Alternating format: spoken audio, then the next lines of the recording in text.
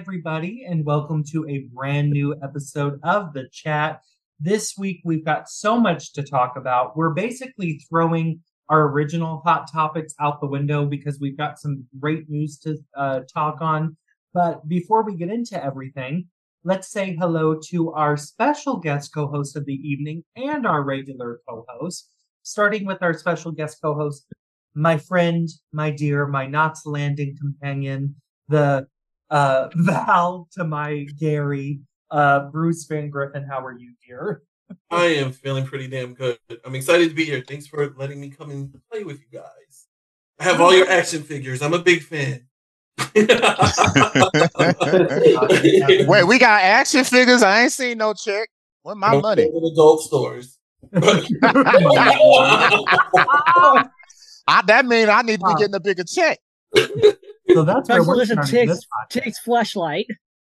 Oh my God. No, oh, Lord. No. And we're off. Alan's is a Cassie the Pie the doll. Oh, the mercy. Thank you for coming. Oh, Lord. Oh, Jesus. Already, we ain't even 2 minutes in. Not even 2 minutes.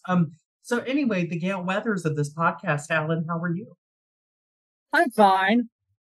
Okay. Glad to hear it. Gosh, you willikers. The Angela Bassett of this podcast, Tiggs, how are you? I'm doing the thing, Kate. And then let's turn things over to my man king, Chaz. How are you? On your what? I'm doing great, Casey. Doing wonderful. Oh, wonderful. That's so lovely to hear. I'm happy that you're planning the gala with Lauren Penford. Anyway, so I don't know what's happening right now. I don't know. Okay. Yeah, whatever. So everybody just skip ahead a few seconds. So anyway, let's talk about the big news of the day, which was released a few hours before we hit the record button. And that is Days of Our Lives, Peacock's Days of Our Lives, has been picked up for seasons 59 and 60. Woohoo, we love to hear it. We love to see it. All you haters, all you doubters, there you go. So I'm going to go to our resident Salemite on the podcast first. Tiggs, how do you feel about Days being picked up for 2 whole seasons? It's very, very good news. Like, we all knew this, but I'm glad that it's official. This is a big fuck you to all the haters that was saying the show was canceled last summer when it was announced.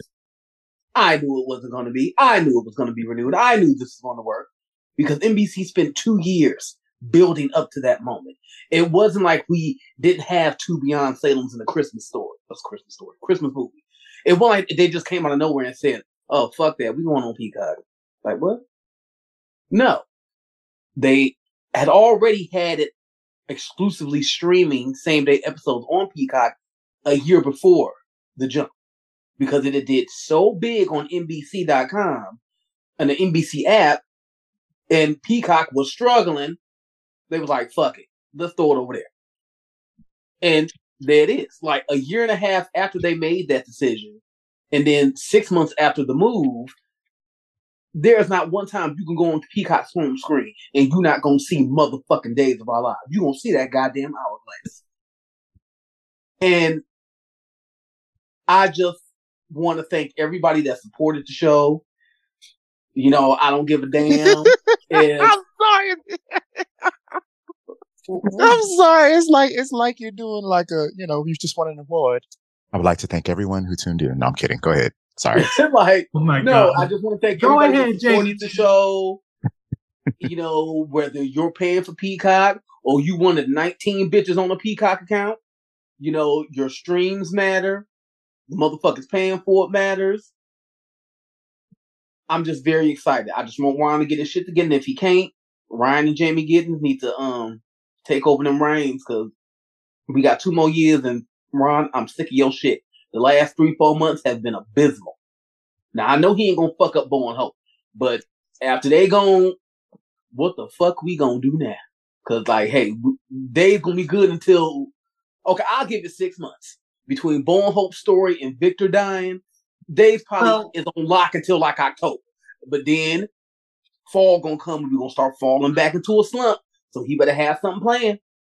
So let's discuss that real quick. So, Bruce, I'll go to you, and I want you to give your thoughts on the renewal, but also the show has a pretty big year ahead of it. It's a pretty banner year for the show.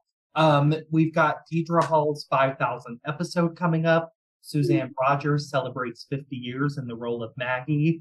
We've got Bowen Hope returning.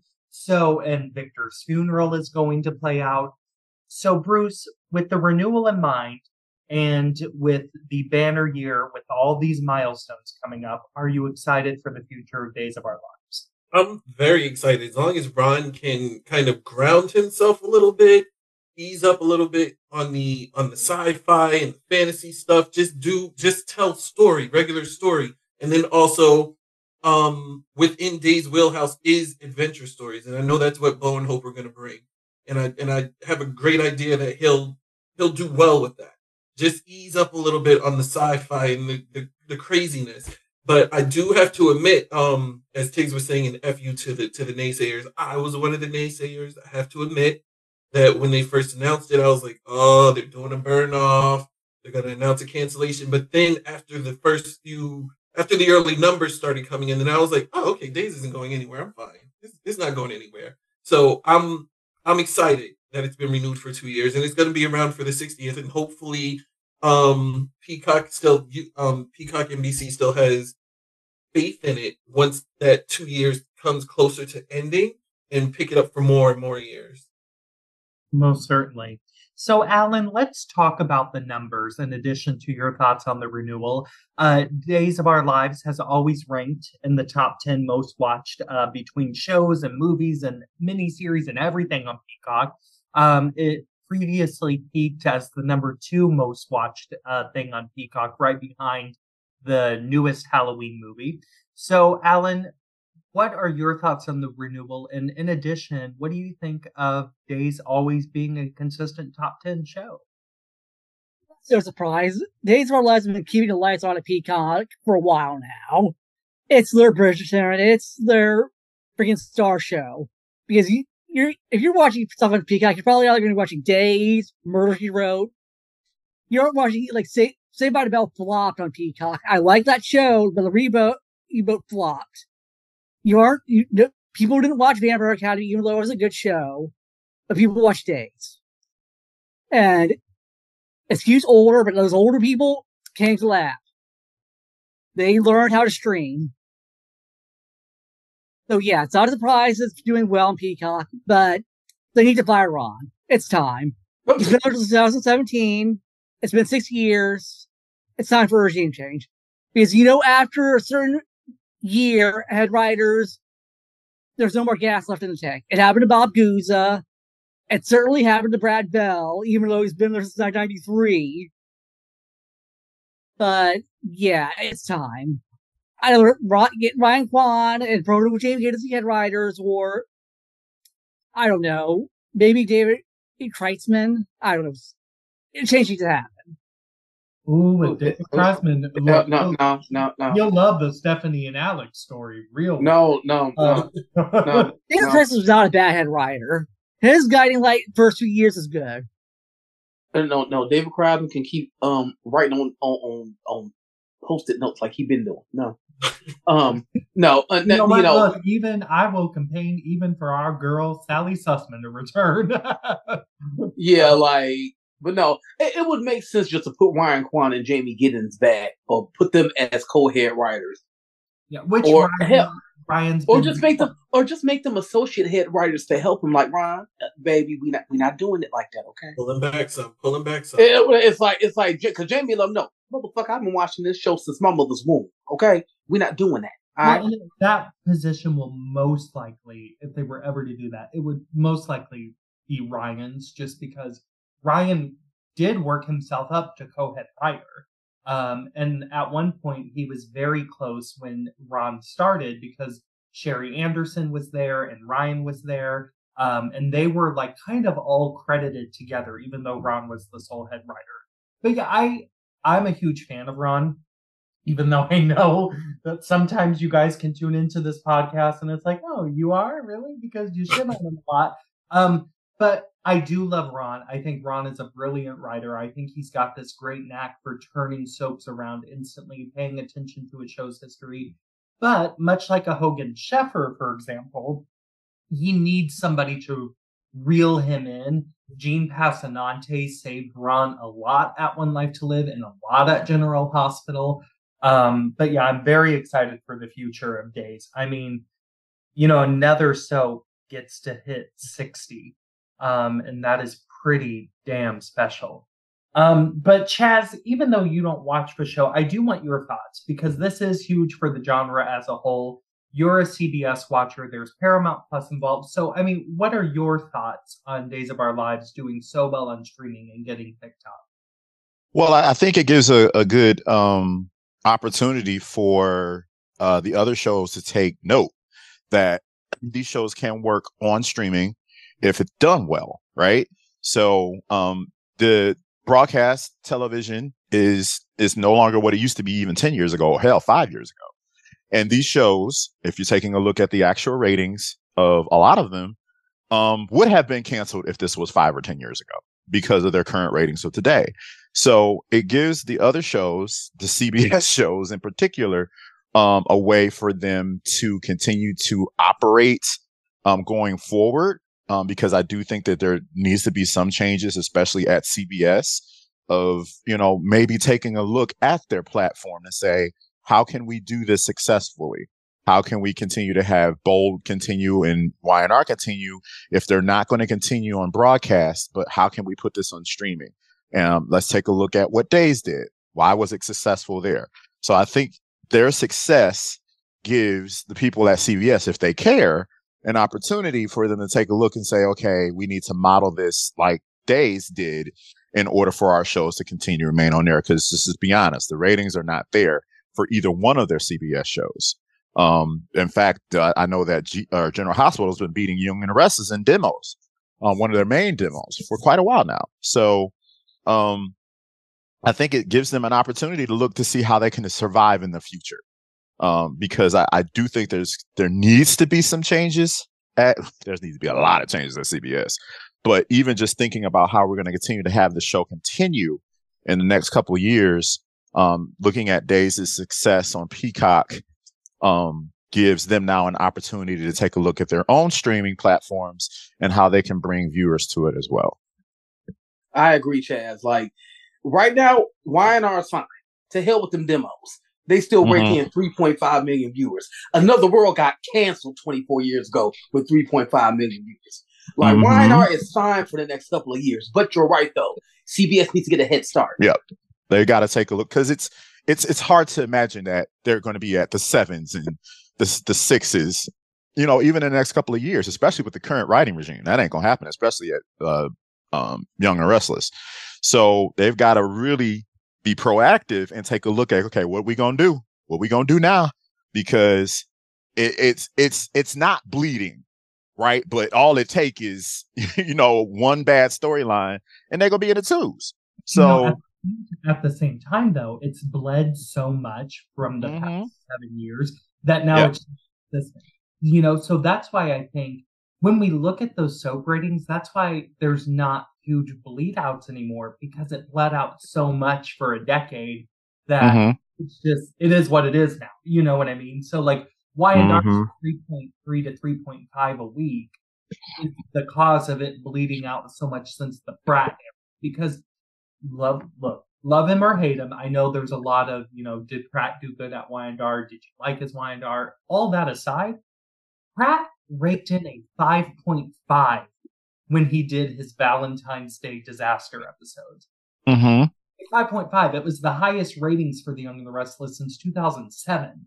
And so it's like, we'll never see that again. But at the same time, it's bled out so much since that week of episodes almost a decade ago that now it is just what it is. But like Tig said, though, 3.5, CBS is probably still very happy with that. But I wonder, though, let's see, Y&R's contract is up next September. Do you guys think that they might consider Paramount Plus next September. No. No, I think that I don't think that soon. No, I don't think it's that because, soon. you know, this current one, Y&R got a 4-year renewal. They're not getting that next time. They're going to get a 2-year renewal. Yeah. And CBS and Sony, that's when they need to start like, all right, they got this 2-year renewal. We have the next 2 years to prepare this show for streaming. Because And Paramount they can Plus do is well doing on streaming. Yeah, they will do well on streaming. Paramount Plus is doing very well. And I don't know what the hell's going on with ABC. Well, ABC Because out of all the 4 soaps, especially when it comes to social media, the General Hospital fans are rabid. They would do just fine being exclusively on Hulu. I do. And Hulu is, out of all of the streaming apps, to me, Hulu is the strongest of them, because of the content that they have there. Like I've had Peacock, and then they started getting real funny. Well, you got to pay for this now because that's how I worked my Parks and Rec. It was on Peacock, but then they put that behind the paywall, and I'm like, okay, well, y'all ain't got nothing else on here I want to see, But Hulu get all my little money, So it's the strongest of the, to me, other than like maybe HBO, but it's the strongest of like the streaming. HBO, well, I like HBO because of one show, so that's. HBO is shooting itself in the foot, honey. Warner Brothers is the worst thing that ever happened. No, Discovery is the worst thing that ever happened to them. At the most recent television upfronts, there were a lot of questions regarding will GH ever go to Hulu, and Maurice Benard and Frank Valentini basically said they're not really worried about that ever. I mean, because everybody's asking the remaining 3 soaps because Days is so successful on Peacock. It's wildly successful. But well, they need to ask because, see, the thing with GH is GH has always been under that security blanket that ABC owns them. And when it comes down to it, really, y'all should have been the first motherfuckers to get moved to streaming. I agree. Y'all network on. What GH like they need to realize that at least when it comes to Days and Bold and Y&R, they have renewals. They have contracts. Mickey Mouse can walk his motherfucking ass downstairs and cut the power out at that hospital any motherfucking time he want to.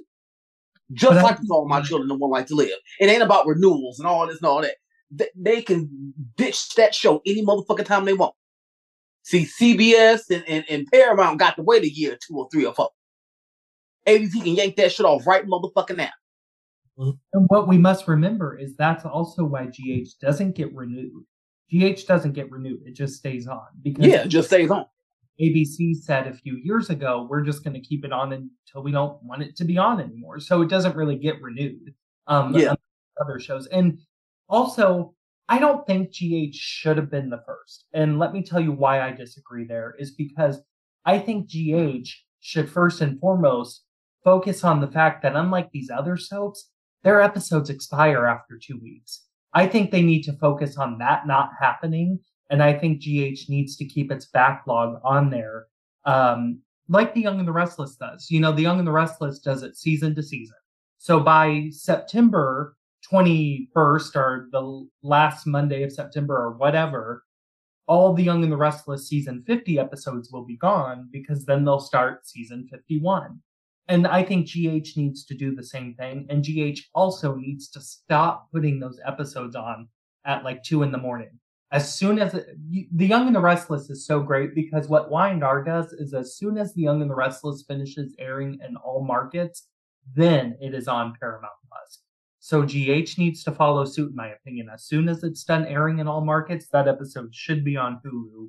Right? Yeah, they shouldn't wait until 5 p.m. on the West Coast. Yeah. Why are you waiting until the fucking evening news is on ABC? Yeah, because I usually watch Y&R Paramount at 5 p.m. Like, it's aired everywhere as soon as it's aired anywhere. But also going back to something you said, Casey, General Hospital is the only show of the 4 that doesn't air seasons and has 2-week expirations on their episodes, which they could keep those episodes up and build up the audience as well as trying out different specials on Hulu because they have a large cast. They can like splinter off someone during summer months or something like that, the younger characters, and have like a temporary limited series or something like that. This is a 10 episode series, and we're going to follow them as they go on the West Coast adventure or something like that to build up their younger audience as well as start to build up a larger digital presence with the anticipation that possibly they'll move them from ABC to Hulu permanently. I think the best soap to do spin-offs right now, because I think other soaps should be trying spin-offs, and I think the best ones to do it are B&B and GH. You know, GH has access to that entire ABC soap universe. It's like, use that. You know, why can't you put some of those kids going to Pine Valley University for a special 2-week long, you know, event at the university or something where, you know, Trina is going to attend this TED Talk or something. You know what I mean? It's like, just think a little bit more about how to do these little spin-offs, because I think more soap should be doing spin-offs. I don't know. Tiggs, what were you going to say though? Yeah, like, I mean, I don't know what the thinking is over at ABC. Like, All My Children and One Life to Live have been off the air for over a decade.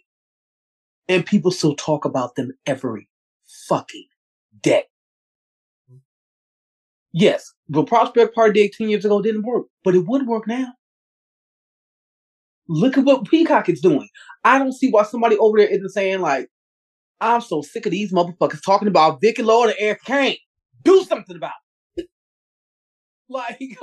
It's not hard at all. We could have been got those shows back. Like I said, even with Procter and Gamble. Idiots. People still talk about Another World Guideline As the World Turns to this fucking day. And they don't care. They don't care. They too busy worried about guideline miniseries.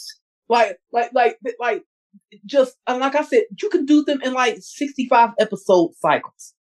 Because like I said, I don't want, no, these are dramas, soap operas. I don't want 13 weeks. No.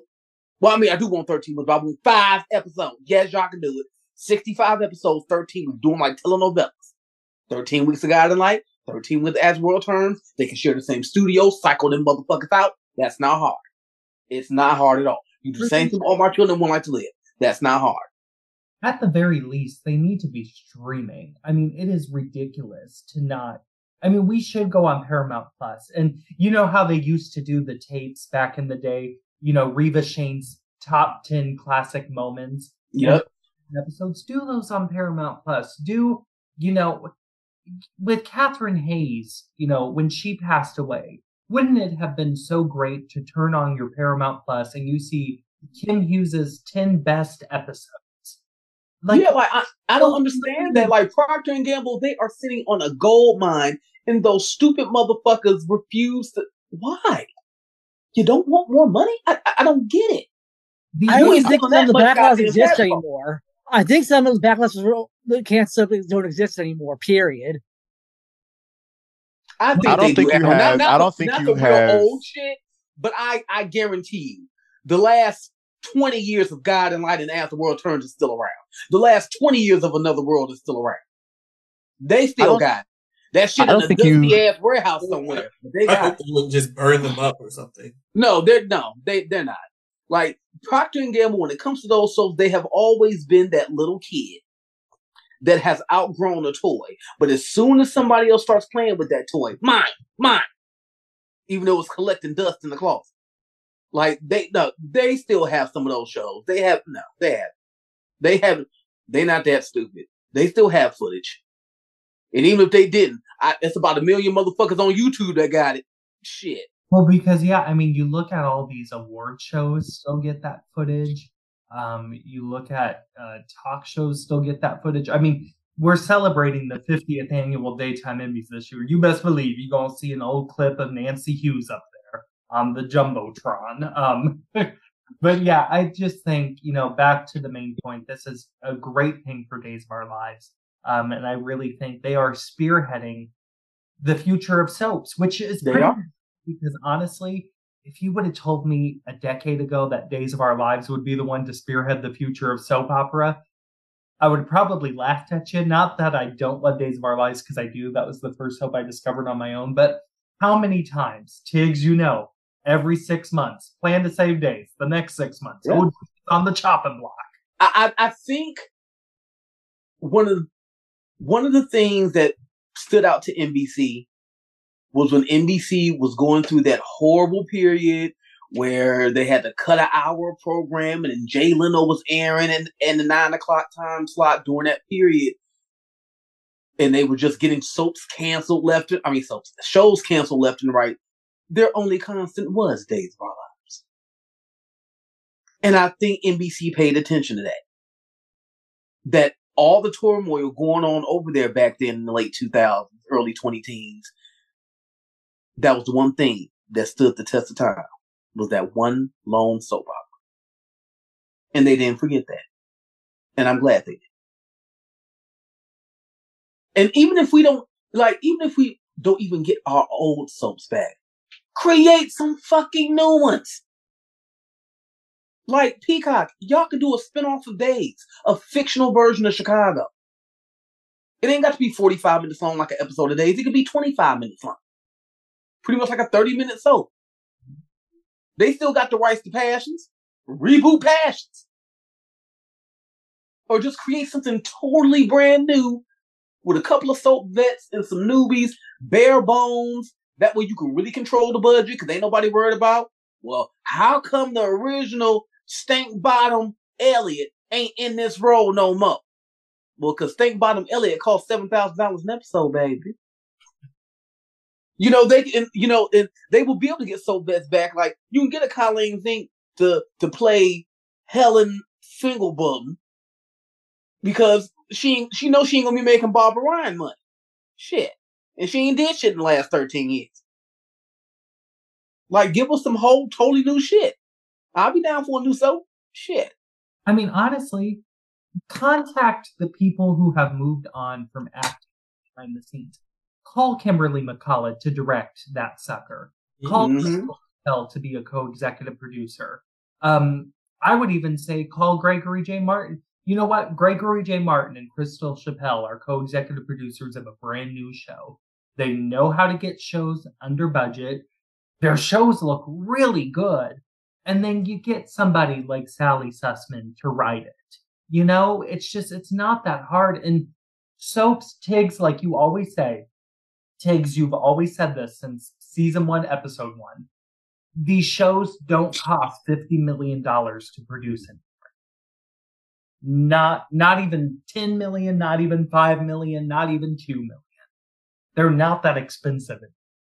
Right. I guarantee you, even with Y&R, even with both, I'm pretty sure Brad Bell is clocking a little under 25 mil a year. Like, if that. And even with Peacock money, Days' budget's still gonna be at about $9 million. Shit, like, these shows do not call. We look at Frank Valentini. He makes GH look like it's 1998. Okay, a smaller 1998 with a bag of Mexican jumping beans and a $65 book of food stamps. And that's why even with Peacock, I'm pretty sure the budget is going to go up. We're going to get more sets. I'm not expecting 1991, but I am expecting 2007. If you can give me a budget that they had when Passions was still on, I'll take it. Shit. If you can redo that Kyriakis mansion, we can talk. if motherfucker, no, fuck that. If you can give Marlena her penthouse back with the staircase, bitch, then we talk. Shit. Please give us Marlena's house. It ain't even got to be hella big like it used to be. Just, a decent size set and give me that motherfucking staircase. Now shut the fuck up. Because look, I mean, Days, you can slowly but surely see money creeping in because, we're not to like the full on Peacock episodes yet, but like you can slowly but surely see the money creeping in here and there. I mean, we've got like a Salem Spectator set. Granted, it's small, but it's a start because that sucker could be much bigger by the time we hit the summer. And, you've got, look, Marlena, Kate, and Kayla each have their own tube. They look great. They look like when you send a check up at the bank. But yeah, I think there's a bright future for Days. Now, let's discuss an aspect of that future. It looks like Martha Madison, there's a rumor report that she might be out again as Belle, because on her LinkedIn, Martha put an end date for Days. She said she stopped working there this month. So now, granted, the show still shoots about 5 months ahead. So even if she did still see her for another, 5 months. But Alan, what are you thinking of the fact that Martha put an end date of Days on her LinkedIn? I wasn't really surprised because the show hasn't really used Belle that much since she's been back. They view her as Belle's supporting character, which she should be a lead. They don't have Sammy, and she's freaking John and Maria's daughter. Belle should be a bigger deal in the show, but she isn't. And it's just really unfortunate. And Martha Madison is my favorite Belle. I know people still miss Kirsten Storms, but Martha Madison is great. She's cock-hungry Belle. But, yeah, they just never used her to her full potential in the show.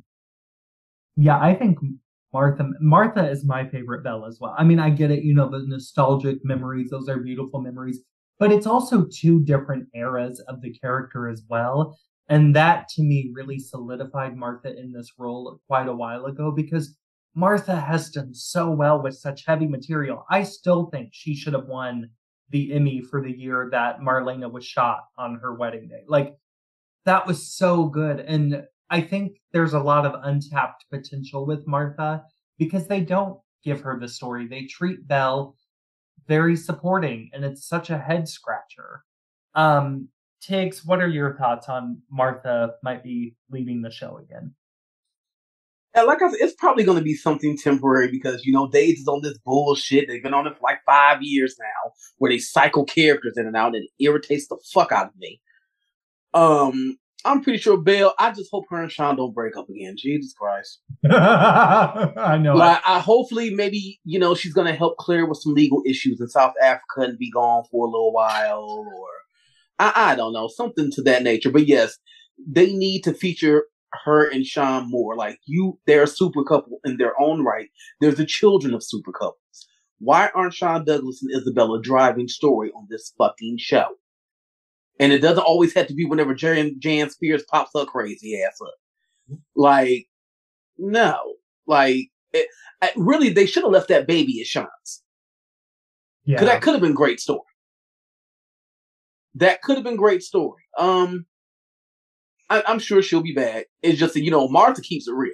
When Martha wasn't working, like, at Days, Martha, she like, look, I got a husband, I got babies. She was waitress, okay? Like, Martha keeps it real. Martha's like, I need some money and I need it right now. So, I don't know. Maybe she was on a short-term contract and it's about to be up and they haven't tried to renew it yet. I don't know. But I'm pretty sure she'll be back. And I just want them to have a good story. Like,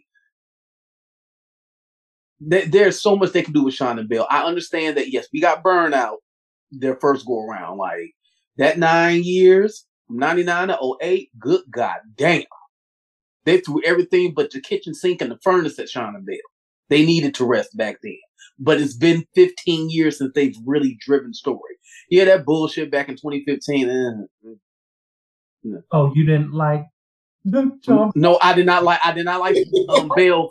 I did not like Belle messing around with Philip Boss. But I think, that's a bigger issue on Days that we've discussed before is that, the normal cycle of soap opera used to be that Marlena's current story would have been given to Belle because it's a natural progression. It's like they didn't have Tom and Alice doing the Kissing Booth. They had Bo and Hope doing the Kissing Booth. It's like it's a natural progression, but Days has stopped that progression. But that's not just a Days problem either, because I think GH has stopped that progression. Y&R and B&B, because the shows are different now, and we know that. But it's like I was talking about this with my friend Galen one day, who's been a guest co-host here, and he said something so great. He was like, don't you remember a time where you were watching a soap and you knew that soap was going to carry on for 10 years, 20 years, 30 years? You knew it in your mind. And now you watch these shows and it's like, oh, no wonder they haven't naturally progressed generations and they've kind of stalled that. Because you can't say with certainty that you'll see The Young and the Restless continue for the next 30 years. You know what I mean?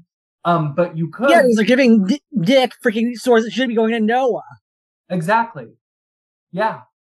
It's that, like, the natural progression has stopped. And I think the reason for that is because you were confident that stories that Victor was getting in 1985, by the time Josh got there in 1994, those types of stories and love triangles were going to, well, that's probably not the best example because those continued with Victor up until about 10 years ago, but still, they've stopped that natural progression. And so I'm hoping that when Martha comes back, if she does leave and comes back again, which I'm sure she will, that they do give her a lead story that they would have given somebody like a Marlena 20 years ago.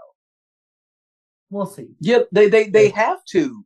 And it's not even about not knowing that these shows are going to be on in 30 years. So what? Like you said, just keep the natural progression on. Like once all this is said and done, and everybody knows that Bo and Marlena and Kate and Kayla are all alive and they're with their loved ones again, I don't want to see no more shit with these geriatric motherfuckers. Yes, I love them dearly. They can be a part of the story, but it needs to be their children and their grandchildren keeping this shit going. Why Steve and Kayla are the only super couple on that fucking show without grandchildren? I'm not saying I want Stephanie knocked up by one of those doofuses right now, but I'm just saying we need to work towards that. We need to work towards that though. But yeah, like you know, why don't we have like Sean being a hero? We got Paul being a hero, but he barely on screen. Because Christopher Sean is booked. Brady's a fucking idiot. Eric's being a fucking idiot.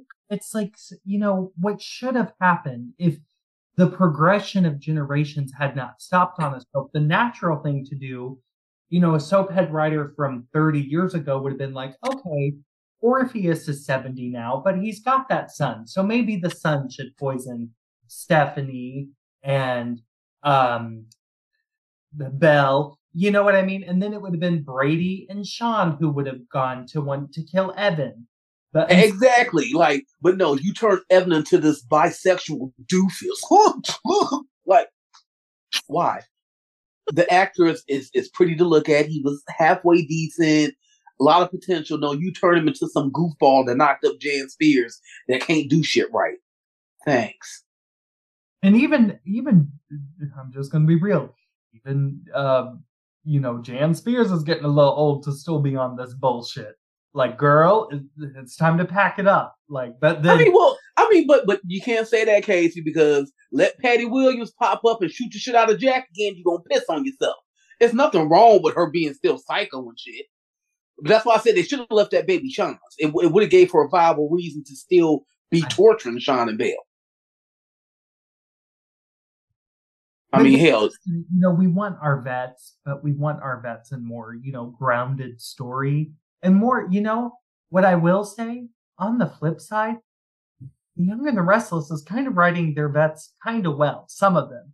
Like Jack is finally in a romance that makes sense. That's not with 29-year-old Alice Hunter. It would help if they got Sharon out of that fucking coffee house, though. Who's another vet I really like? Oh, Ashley. I think Ashley's being written very well. You know, Ashley is a woman of a certain age who's sexy and buying up companies. Yeah, it's we're horny for Nate. Yeah. She wants him to pull up to the bumper. Why not? I think with YNR, I'll pull up to the bumper, baby. No, out of all of their bets, the only thing they need to do, they need to give Michael and Lauren a story, give Sharon a story.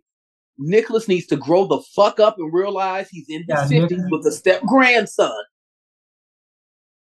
And once Phyllis has this whole explosion, they need to learn how they have to build that character back up again in a smart and creative way.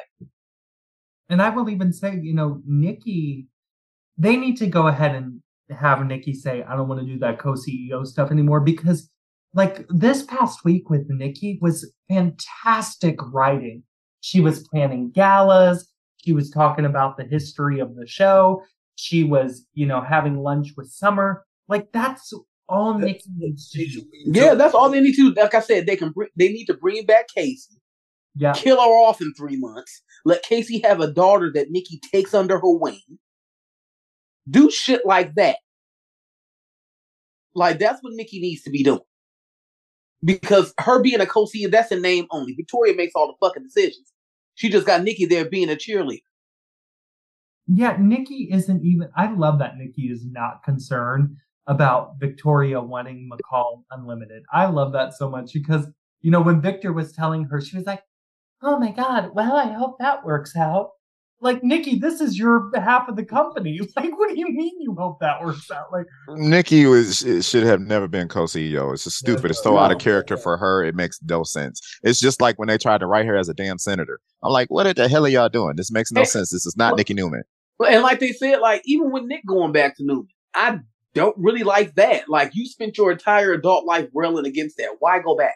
No, Nick shouldn't be there either. Like like Casey or somebody suggested Nick could have ran for mayor of Genoa City. Well, he was going to. I suggested that, yeah. Oh yeah, like I could see that. Like something like.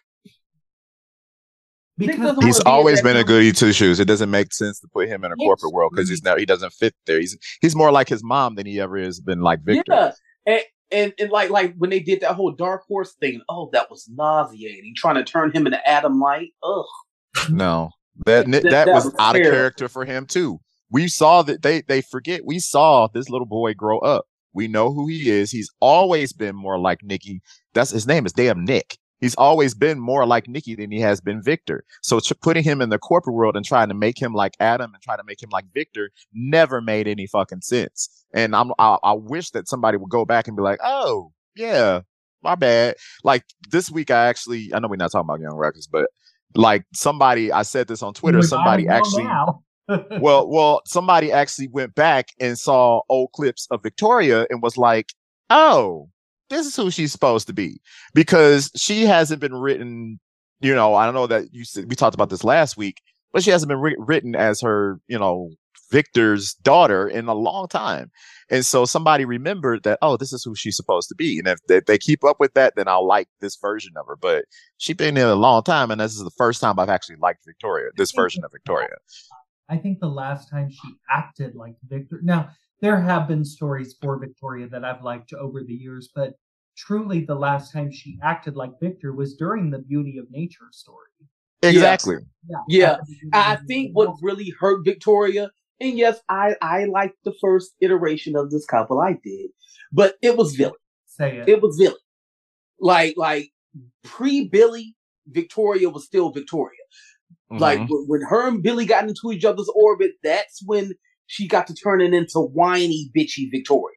And I didn't like that. Well, it was specifically when they bought that house, though, because I loved I didn't like it. Didn't like it. And she was having like sex in his trailer, and she was like, you're an Abbott and you live here. What's wrong with you? Like, that was hilarious. And then Victor having her arrested on her wedding day. But then as soon as they decided to remodel that house, I knew we were in trouble. Yeah, it always goes back to who's writing the show at the time, right? Mm-hmm. So it's like, to me, it's just like, when you have certain writers that come in, well, this is my vision for Victoria. This is my vision for, and you can have a vision for the character, but you can't have a vision for a character that's completely and totally opposite of who that character has been for the last 30 years. Yeah. So you can have character growth. I'm not saying you can't have that, but when you start writing them as somebody who they was never supposed to be in the first place, that's when we have an issue. And that's when we start getting these really weird people doing odd stuff that we like, why is Nikki in this talking about business and murder? She don't know what she's talking about. You know what I mean? It's just like, it doesn't make any sense. No. And that's what the problem I have. Like when they do that is writers come over and they're like, well, I think they should be this type of person. Yeah. And you got a whole ass history. This is not a brand new show. You do that on a brand new show. This is not a brand new character. It's like, exactly. And that's my whole thing. At this point in the game, Nicholas should be written like Ned Quartermain. He should be written like Justin Kiriakis. He should be the gatekeeper, the peacemaker of the family. He could still be a hoe. Ned was keeping the peace of still being a hoe. Justin was keeping the peace of still being a hoe. But that's how Nicholas should be written right now. Not some horn dog, horny for a 30-year-old that's knocked up by his brother. Put Nick back with Sharon and let's be done with it. Yes, and just be done with it. Yes. You put him back with Sharon. I would have bought the Nick and Sally story a lot more had there actually been stakes. But I think that's our main problem. For me, it's not that Nick is sleeping with a 30-year-old because, he's still very attractive at 50 and whatnot. It's the fact that there's no story. Summer and Sally are no longer feuding. Sally and Phyllis are no longer feuding. Sally is not blackmailing any Newman to get her job back at Newman Media that was stolen from her by Nate and Victoria. It's like there's no stakes. And so it's not good soap opera. Because if you are going to bring a character out of their element and what they should be at their age, you have to have good soap opera. And it's not good soap opera.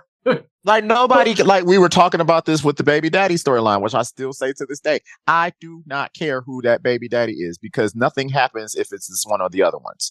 And the problem, it's just weird that you having this whole conversation about, my daughter doesn't like you. Your daughter don't like you because she the same fucking age as her. That's why she don't like her. And she did all that stuff to her. Yeah, it's weird. And it's weird that you're sitting there having sex while this girl is pregnant with your brother's daughter or a son or daughter. That don't make sense to me. Yeah, it's like no, and it is the age thing, Casey, because it's weird. When Victor and Jack were 50, we were groaning when they were pawing all over 30-year-olds, and we're going to do it with Nicholas. Yes, Joshua Morrow's still fine as a motherfucker, but that's nothing. So what?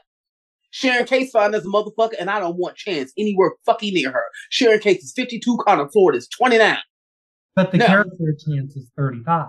It's really... I don't give a good goddamn still. Sharon is only a few years younger than Nina. I didn't like her when she was all up in Scotty's face. I was right there alone. You stay away from Scotty. So it's like it feels very much the same when they was putting Sharon when Victor, and we was like, what in the Sam hell is going on? We was like, this is ridiculous. It's just, it doesn't make any, the thing, first of all, the pairing never made any sense. No. And then you go pair them, and then you try to conjure up this drama like, oh, it's the other brothers that she's pregnant with. Nobody gave a goddamn in the first place who she was pregnant with. And plus the way it's written is, it feels like Nick and Sally are just together out of spite. Like, Sally is just weird. She's using Nicholas because she doesn't want to let herself fall for Adam again. Nick is using her because he loves to be Captain Save-A-Hole, and she's young and hot. Exactly. So this is in that character's wheelhouse for that portion of the story. He's always done. Nick has always wanted to save the hot younger girl going back to Sharon. And for me, yes, I want Nick and Sharon back together, but I'm talking about the dynamics of storytelling and good soap opera. My thing is there is a difference between a 33-year-old being with, and Nick is actually younger than Victoria on the show. So yes, Josh Morrow is 50, but Nick is really like 47. Then 75-year-old Jack and 29-year-old Alice Hunter. There's a huge difference. Yes, I get what you're saying. We groaned when Victor did it in 1998, even when Victor did it in like 2007, because there was Sabrina. But still, it's like, and Sharon. But still, you forgot how he was all up in Lorna Devon's face too back in 2016. Prison nurse, prison doctor. Oh Jesus! I forgot about that. Lord have mercy. There's a huge difference between a 20-year age gap and a 45-year age gap. Peter Bergman and Alice Hunter. So to me, I didn't groan as much. I groaned because it's not good storytelling. Like Chaz said, why Josh Griffith? Why do we care who the dad is? Because it doesn't matter. This isn't Jill Abbott being pregnant with Billy. This isn't Jill sleeping with Jack when she was married to John. It's just it's not scandalous. It's juvenile. And then, like I said, and it's bad storytelling it is because it's like, okay, what Sally did to Summer was barely 2 years ago, and it's like, Nicholas, you just don't give a fuck what this bitch did to your daughter. That's my other Like, point. you don't This care. literally put your daughter through fucking hell. And For what a made job. you go in your mind and say, "Ooh, I want to go date her"? It's Yeah, fucking exactly. stupid. I then wish he keeps Sally saying- Spectra. I wish Sally Spectra would put me through hell, because if my ending is going to Paris, Milan for design job, then go ahead, girl, put me through hell. But that also speaks to lack of stakes. Like, we didn't give it. Oh, you went to Paris. Congratulations. But to me, it's just like, remember when the stakes used to be Brooke sending Macy a bottle of champagne when she knew that woman was newly sober. Yeah. So remember when the stakes used to be Catherine Chancellor saying Chance couldn't bear, not Chance, sorry, Tom Beards could not bear the Chancellor name. Like, where are those stakes? There aren't any. But the thing about it is that instead of doing what makes sense for the history of the show, again, you have a writer, well, I think it should be this. When you have one character, Sharon, who's doing absolutely nothing, who has led storyline on the show for years. And you have another character, and it makes no matter how you write it, it doesn't make sense to have Nick and Sharon or Nick and Sally together. This is the same lady that gave your daughter so much grief, that's the same age as your damn daughter. It's just like, so let's put them together and then make her pregnant with his brother and then see what the drama is. That's no drama because we don't care. We didn't care from the beginning. So it's just like, let's make her, we still don't care. But it doesn't even make sense for the character because no father would do that to his daughter.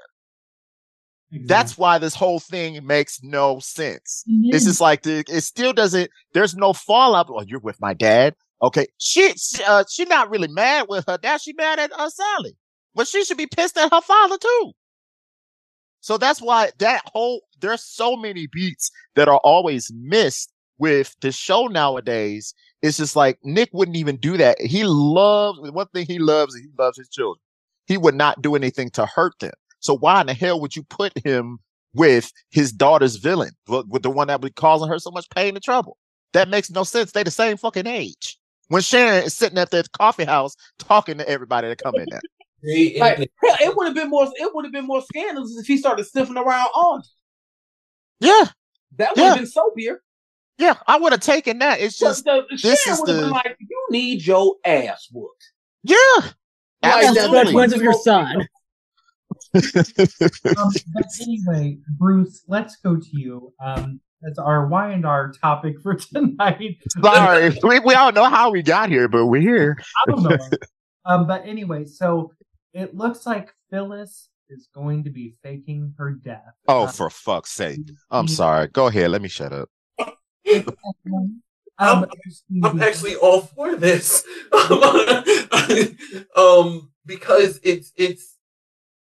I mean, I know it seems childish and it's kind of like reverting Phyllis back to her earlier stages, but I think we needed to see Phyllis in a storyline that was interesting for her.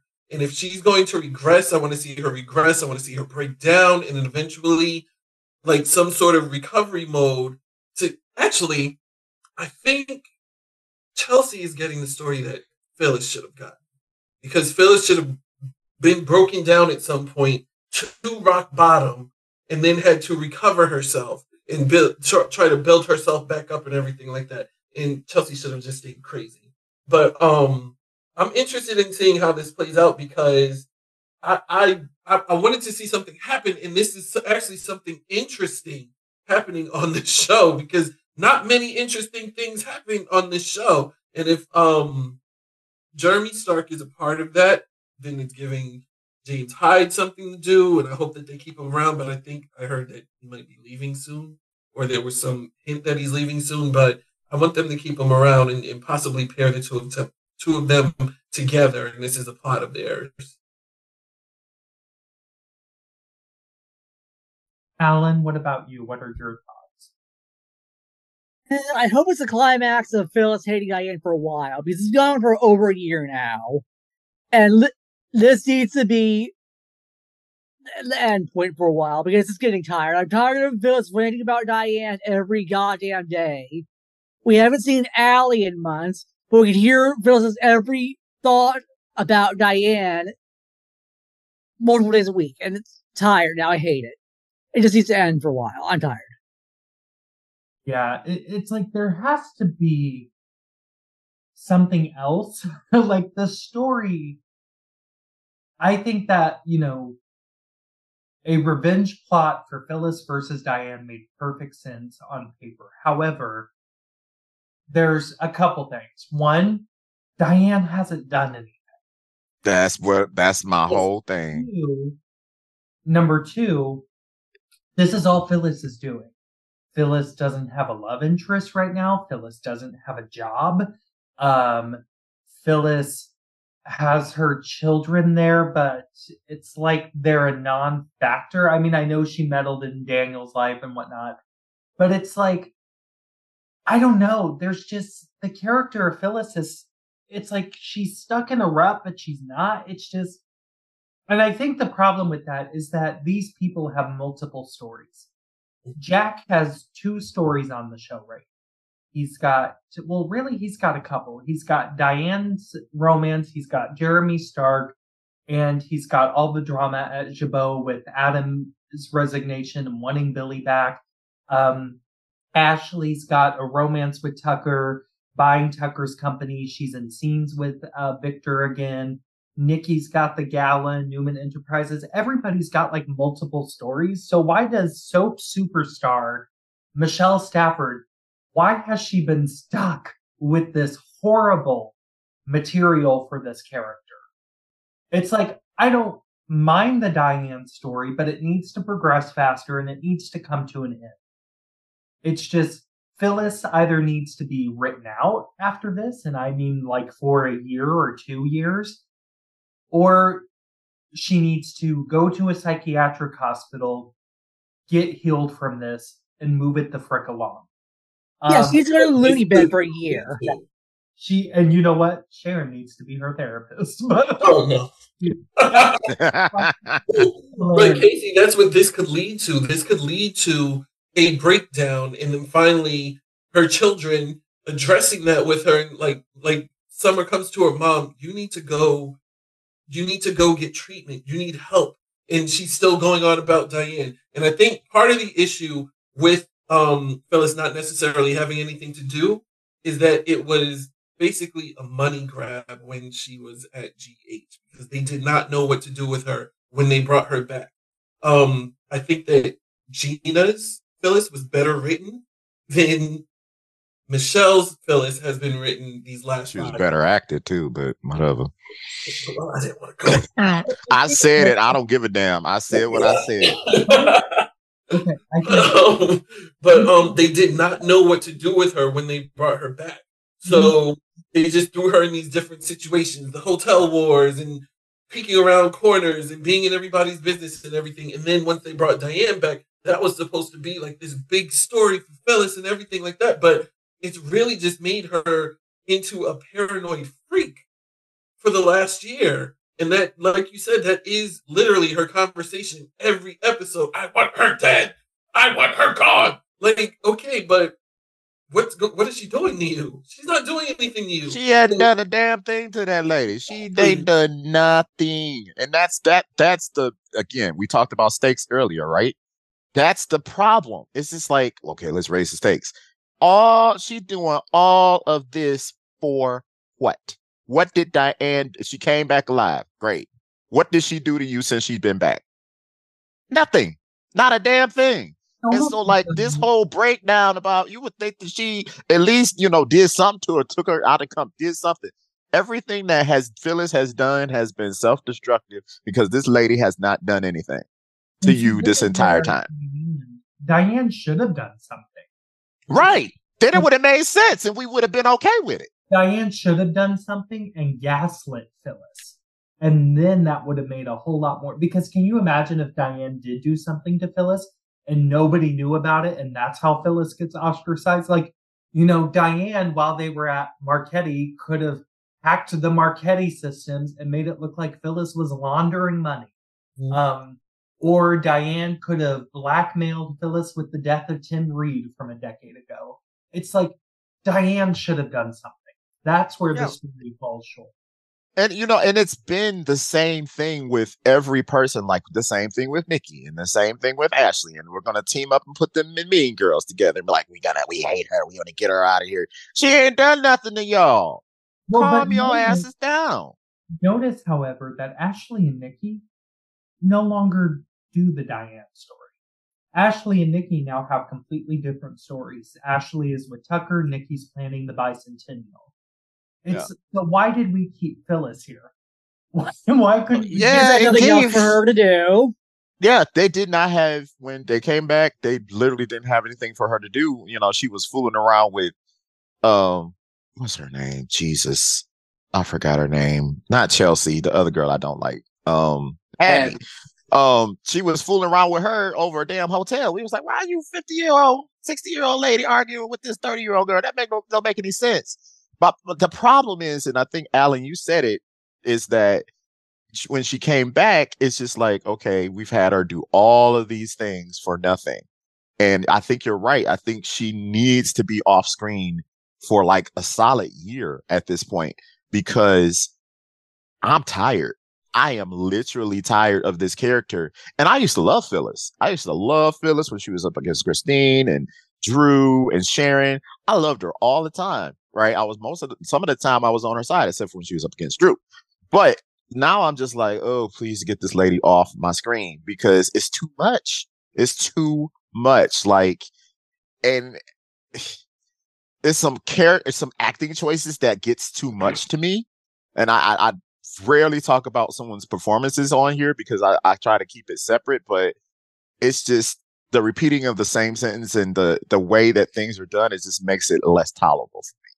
So I'm just like, if I guess they're trying to set her up for killing her, whatever, and it's going to try to blame Diane for it, which still wouldn't make any fucking sense. Why would Diane want to kill Phyllis over what? What does she do to you that she want to kill you? Doesn't make any sense. I wonder if she's framing Diane, or I don't know. It was just very weird this past week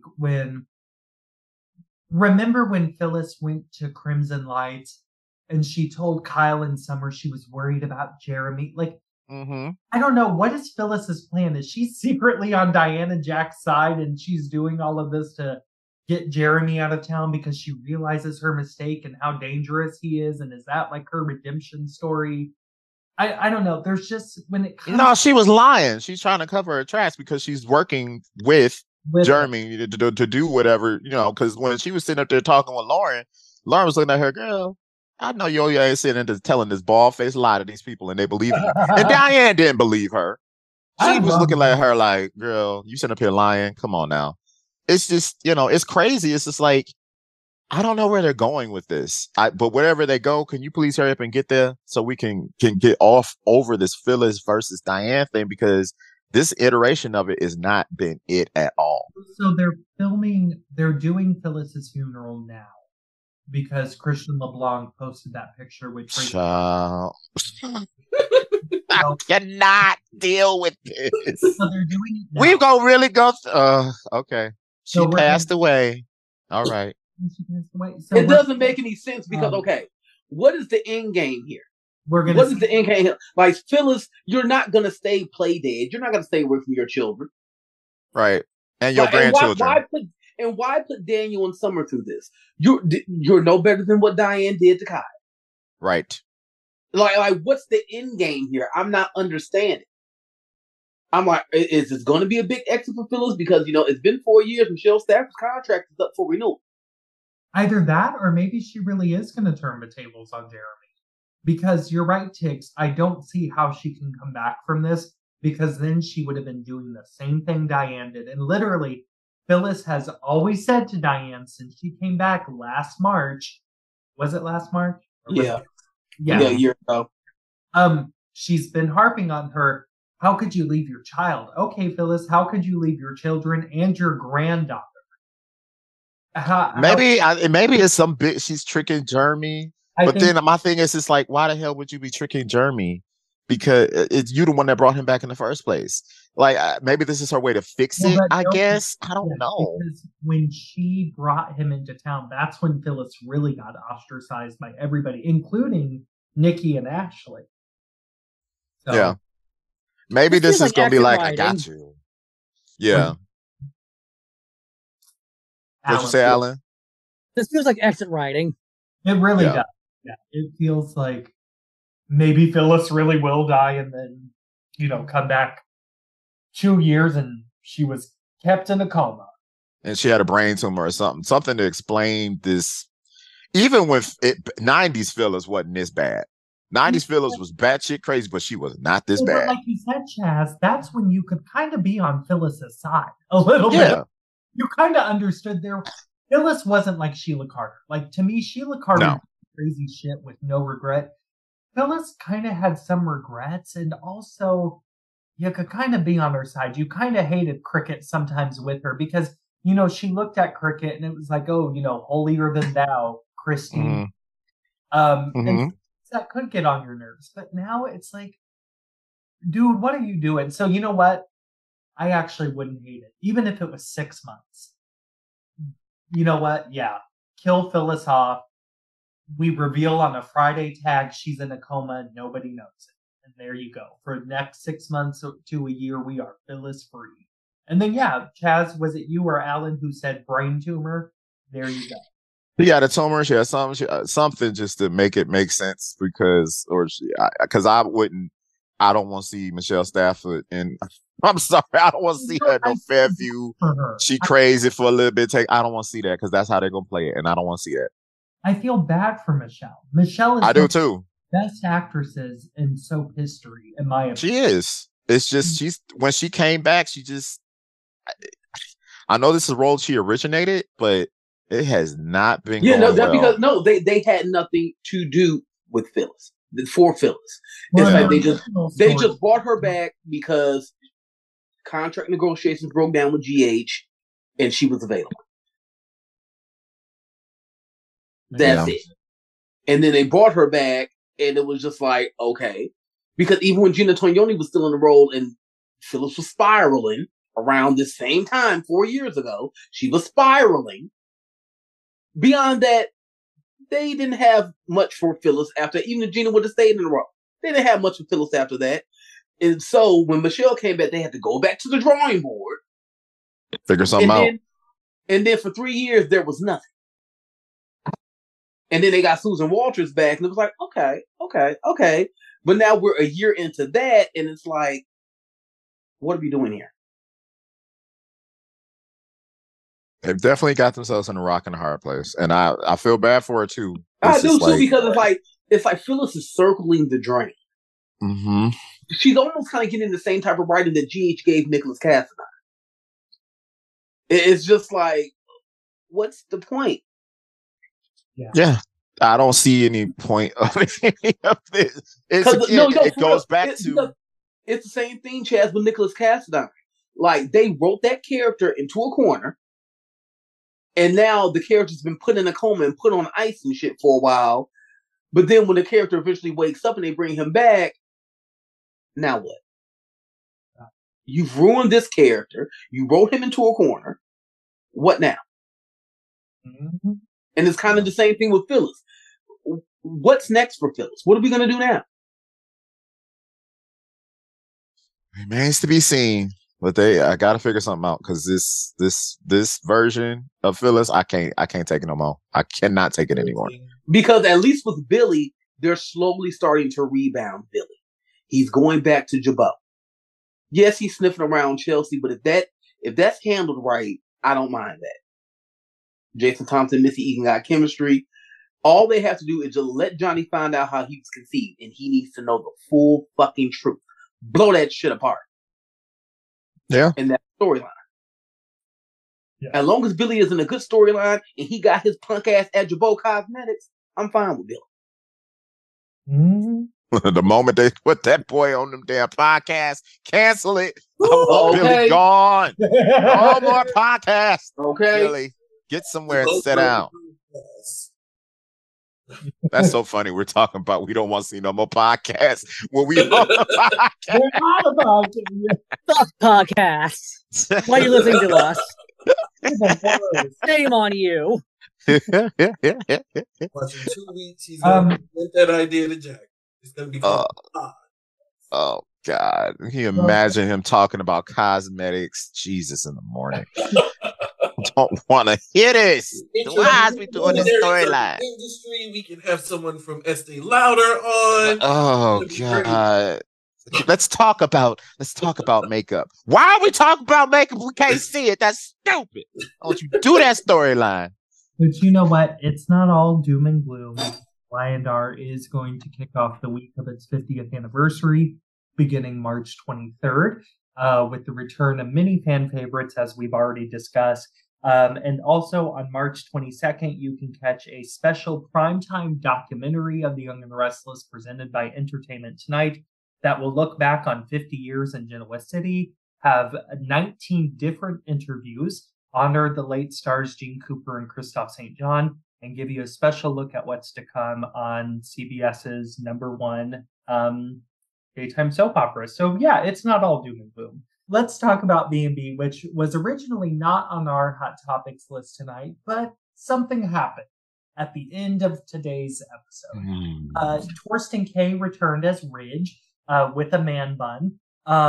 And so he shared scenes with Don Diamont because now it's been revealed that this whole entire time, Ridge and Bill have been working with the Sheila Carter. So Alan, since you so watch, Oh Jesus. what are your thoughts on this big, huge plot twist? Total fucking rewrite. It makes no fucking sense if it was planned from the beginning because they got a fucking Sheila off the hook for murder just for Bill to be going after Sheila like, yeah, tell me about everything you've done. What have you done, Sheila? I've done bad things too. I'm gonna rub my dick on you. Tell me what you've done. While fucking Rich is watching from FBI headquarters with his man bun. And it made so fucking sense. They had Sheila dead to rights for fucking shooting Finn and shooting Steffi. They did not need fucking Bill to rub his dick on Sheila for what's happened. God, yeah, I wish you called the name of this podcast. Let me rub my dick on you. Oh, I would never be doing it. No.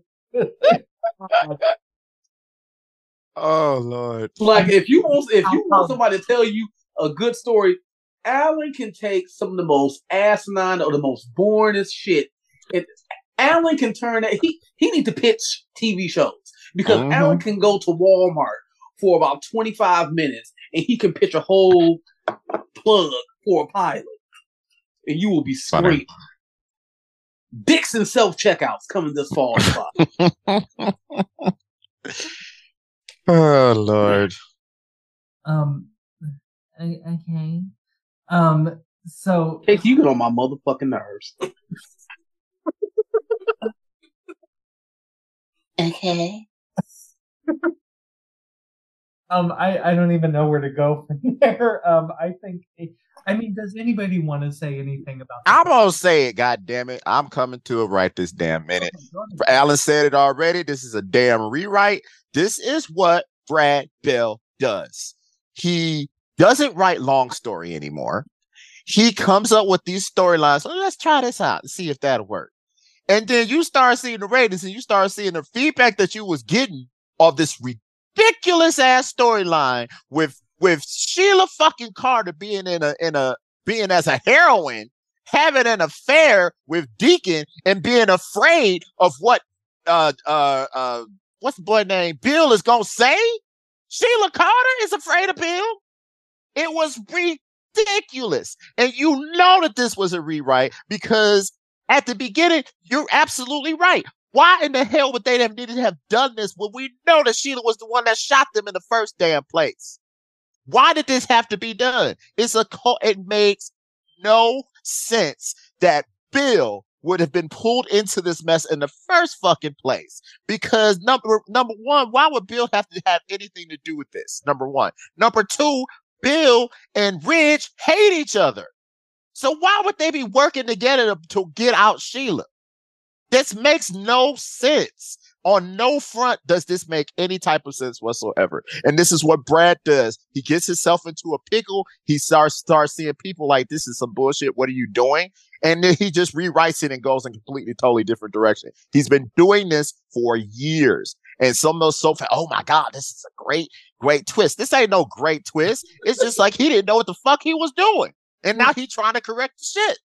This is ridiculous. It is so insulting. It's insulting to the fucking fans of the show that watch it, is because it happens all the time. It makes us look like we fucking stupid for watching the show in the first place, because they play in our face all the damn time with ridiculous storylines, with rewrites of stuff that we saw the day before, having people parrot stuff that's about to happen, of telling one story on this entire show. The show is a mess.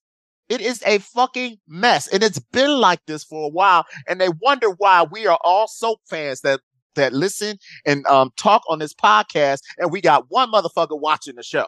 It's because we've had enough. Exactly. Well, and my thing is, the most ridiculous part to me is not Bill and Ridge working together, believe it or not. The most ridiculous part to me is the FBI doesn't need two people to conduct. This is so Sheila Carter in 1990 drugged Scott. In 91, she bought a brokered baby and switched it with Lauren Finmore's baby. She's assaulted Lauren Finmore in 92, 93, 95, and 2005. She kidnapped Lauren and held her prisoner with her mother in 92. She faked her death in 92. She left the nanny Judy paraplegic in 92. She blackmailed Lauren and Brad with the photo puzzle of their affair in 93. What I'm basically saying is the FBI can't catch Sheila on 40 years of crime. That's what I'm saying. She shot Brooke. She didn't shot Taylor. She shot Stephanie. She didn't tried to kill all these damn people. And now this is the one thing we gotta get her to confess. Are you fucking kidding me? This is what you gotta do. They show flashbacks are killing that guy out the window, and they show flashbacks are killing Lance with bees today. They need a publisher and a fashion designer to form a sting operation with Sheila Carter. Sheila Carter, it is now common knowledge that she attempted murder on a world-renowned doctor who turned out to be her son and a fashion CEO. It is known knowledge now that she almost killed Lee when Lee's car bust out into flames. She held Lee hostage and Finn. But sure, this is where the FBI really needs. We gotta get her to say it. This is so. You gotta dig her down for us. Stupid. Do it for the country. And we gotta put Don Diamont in this bullshit. It just makes me so mad. It's because I hate, as a viewer, when my intelligence is insulted. And every time I watch this show, I feel insulted as a long-time viewer of this show. And that it doesn't have to be this way, because he don't have to write shit like this. I don't know what the hell has gotten into Brad Bill over these last 10 years. This is bullshit. It makes no sense. And I'm not going to sit there and watch. He had already pissed me off with some terrible ass storylines, but this it's a twist. You had already had Mandingo go, right? You've already done that terrible shit, and you're not getting any better. You're not getting any better. He needs to let go of the head writing of The Bold and the Beautiful and give it to somebody else that is up to do the job. Because you can stay executive producer. The show looks great. Wonderful. But you got to get somebody in there to write this damn show, because this is an embarrassment for soap operas. And we've had this year some storylines where I was scrolling through Twitter like, they did what now? But now you just gonna go and just rewrite something and it makes no sense to anything. That pisses me off, and I hate feel like I'm being lied to as a viewer, because we've been watching the show for so damn long and we know the history. This is stupid. For anybody that's been watching this show more than 10 years, it is stupid and it's an insult to us, and I cannot stand it. Okay, I'm shutting up now. So, Bruce, what are your thoughts on Bridge and Bill working I haven't watched this show in years, but hearing about this revelation, it's like, what does the FBI need their help for? I don't understand. And like you said, Sheila is notorious. She's like Teflon Don. She is a notorious villain, and people know she did all these crimes. Now all of a sudden they need their help to take her down. I don't understand. I'm just waiting for the show to do the late in life lesbianism. I've been waiting for that. I keep hearing it. I just want to see. Where was that? Where was the damn FBI when she was serving stuff at El Jordillo? She was a criminal then. Where? No. Where was the FBI at when she had that motherfucking militia? Where's the hell she had Phil's face? Oh my lord! It's So just long, so it's ridiculous. How did we get here? Is she walking around free serving pizza? No. And No, how it was she would've wasn't in prison? It would have made more sense if they had explained like that Deacon would have been working with the FBI because he was trying to clean his motherfucking rap sheet. I would have been okay with that. And yeah, and it could have been something like, yes, we did have Sheila in jail, but because of some bullshit, she was going to slip through the cracks. She was going to get out. I get that.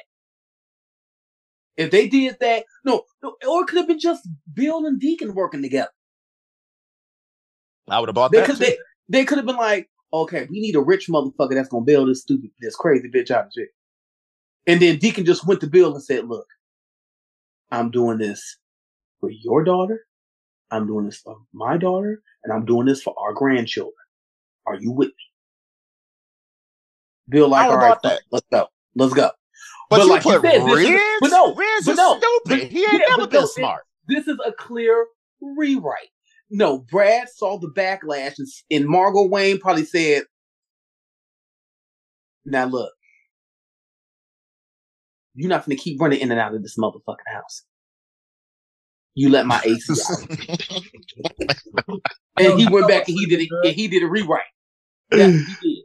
Because this shit is fucking stupid. And like you said, no, Ridge would not be doing this. Ridge should be somewhere nursing his wounds, fucking a 30-year-old. A 30-year-old that's a blonde with Taylor's eyes. Like, no, he should be doing some shit like that. He should be fucking some up-and-coming fashion model at Forrester International. He could have went to Forrester International to clear his head, and he done took up with some little French tippet. That's what he needs to be doing. Not this stupid shit. Ridge ain't never been smart. He ain't Exactly. never been the Ridge smartest Forrester dude. And now he got enough common no sense type to of do this damn shit. dragnet. We already know. Stephanie's Yeah, smartest child was always Felicia. Wouldn't it have been so great if today's Friday tag would have been Bill his front door to Scotty Granger? Because Scotty was just working with the FBI with Cricket to bring down that sex ring a few years ago. So that would have been great. Oh, you're talking about young Scotty. I'm like, Scott dead, child. Okay. That's why I said Scotty, not Scott. Okay, I went back to the original Scott. Sorry.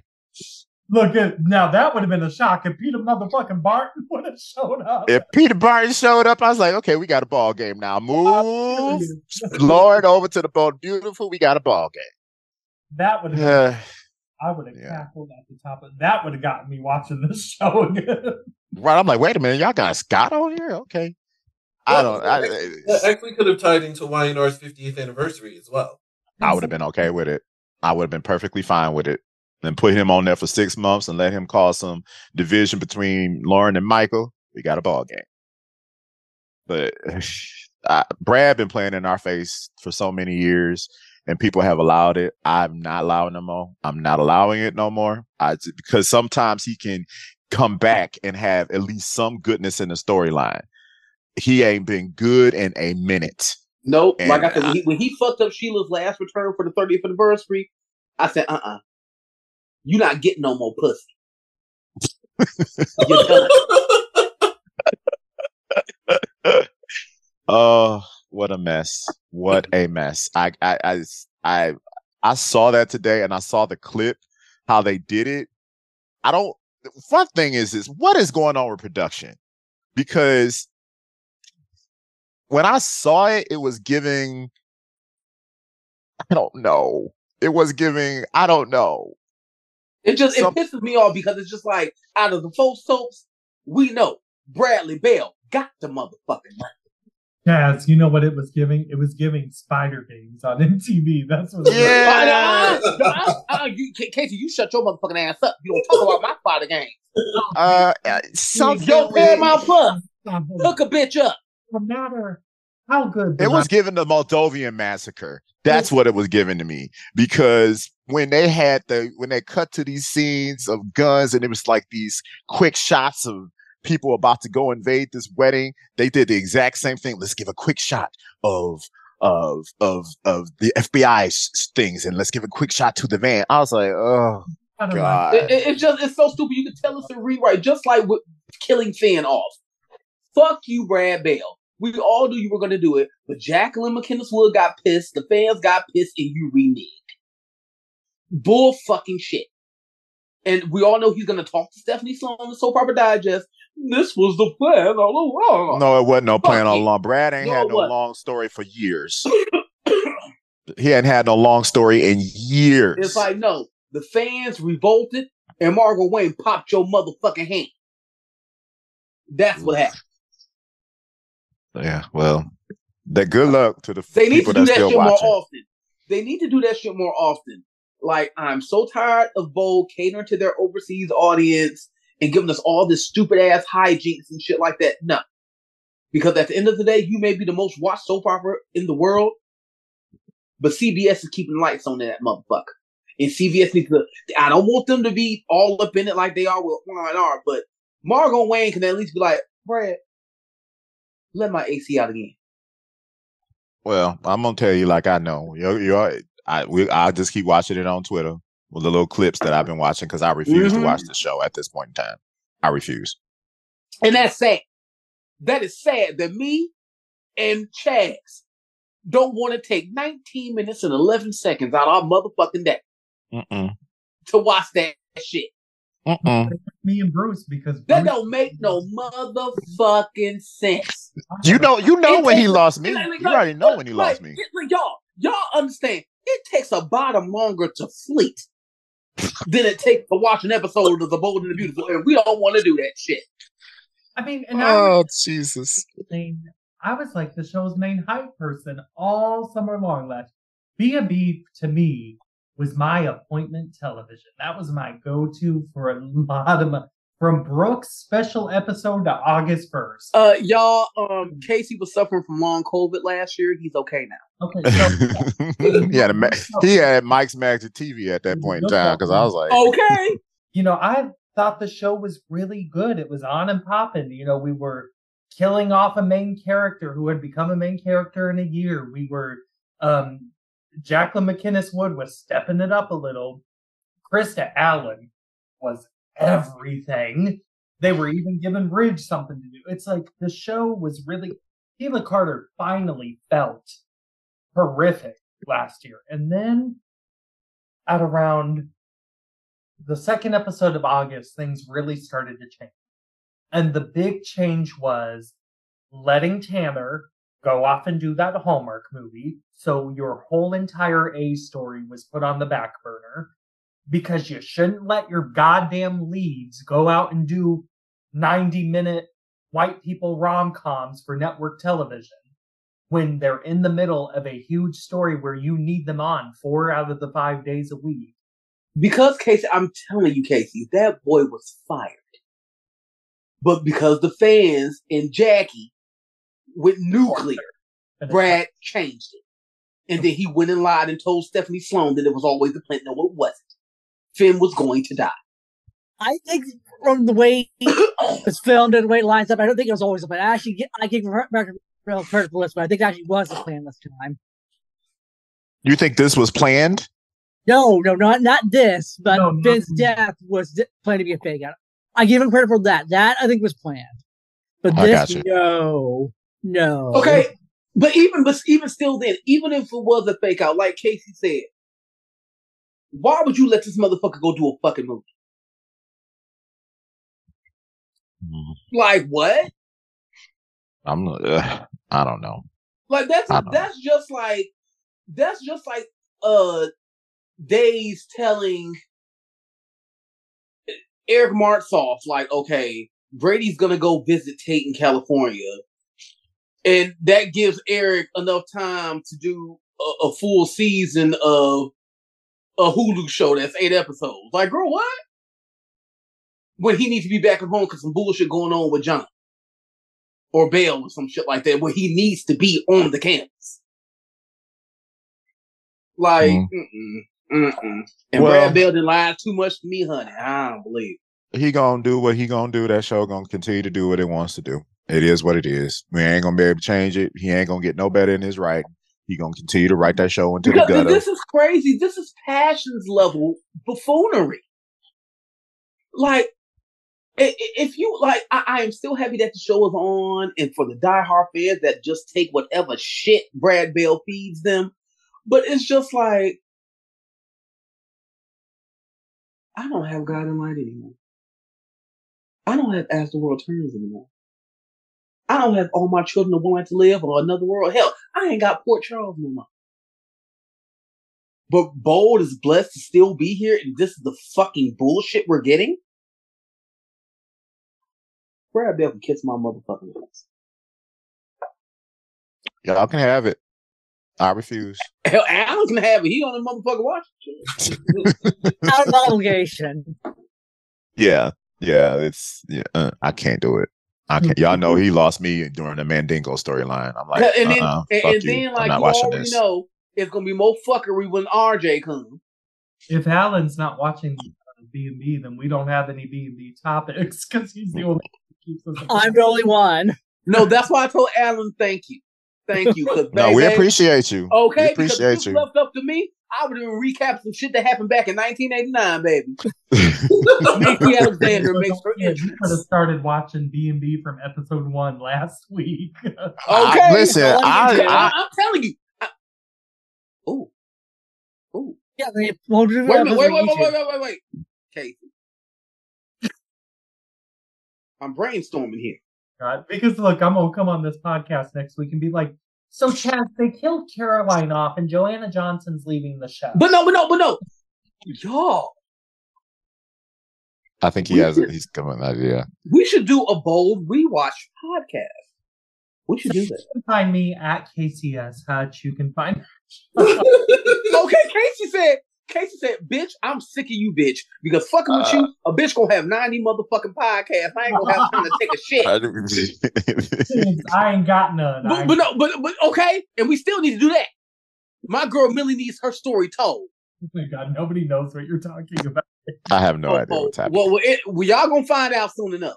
But yeah. Okay. It's just a real life thing got in the way. And, Casey has, a million jobs like he a goddamn Jamaican. He Tommy. Oh my God. Chaz, Tommy ain't had no job. Tommy had multiple jobs.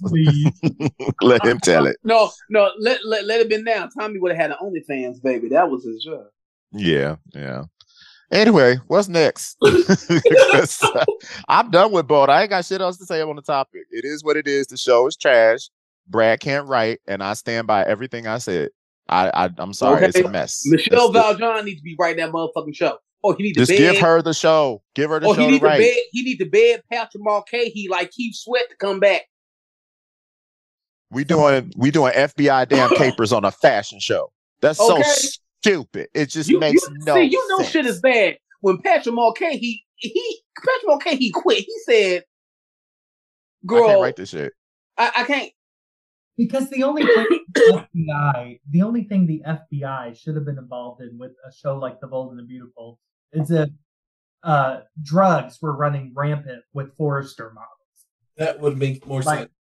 Ridge knew about it and didn't stop it. And you bring on like a really sexy model for RJ, and she's all drugged up on opiates and whatnot, and RJ alerts the FBI.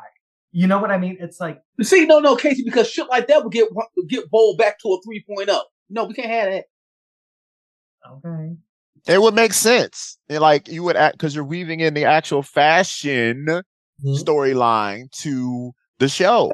I don't know when the last time I gave a damn about fashion Right, on the it's show like, because come it ain't on, been about that. Right. When the last time we had a beautiful, glamorous fashion show? Like, Brad, you are the only soap. Well, I don't know. Today's got Peacock money now, baby. And GH. But yeah, like for now, because I'm gonna give Peacock, they may send Days to Canada in 6 months. But yeah, like they are going on location. But it's just like you're the only soap that can still go out of the country to like Portofino, Italy, like Monaco, like Brad, what are you doing? And that could have been the culmination of the Sheila story. It could have been a fashion show somewhere in Switzerland, some goddamn where, and Sheila could have ran off there and had no idea that the Forgers were doing a fashion show there. And she's just like, you know what? I'm going to take this chance to take my motherfucking grandson. And she tries to kidnap Hayes. Yes, get out of my head. I wanted that so badly because But no, I mean, we did get the location shoot for Finn and Steffi's reunion. That was great. But it's just like, girl. Because it's like, I wanted Sheila to be pushed off a cliff in Monaco so badly. It's just like, Brad, I'm telling y'all, that's why I say he don't get no more pussy from over here. See, Brad Bell is that one dude that then gave you some good sex over the years, but he keep fucking up. He keep fucking up. And you just like, I ain't doing it no more. I ain't doing it no more. But then Maya becomes trans. That's the equivalent to, hey, you up? Get out! And then he beats you back in, and you just like, nigga might change. Nigga might change. Nigga might change. That's exactly when they sucked me back in. For real. Because and it was around this time, y'all. It was around this time. Back then. The minute Nicole said Myron, I said, oh. I left out my apartment for 10 minutes and came back in and watched it again and said, she said, what?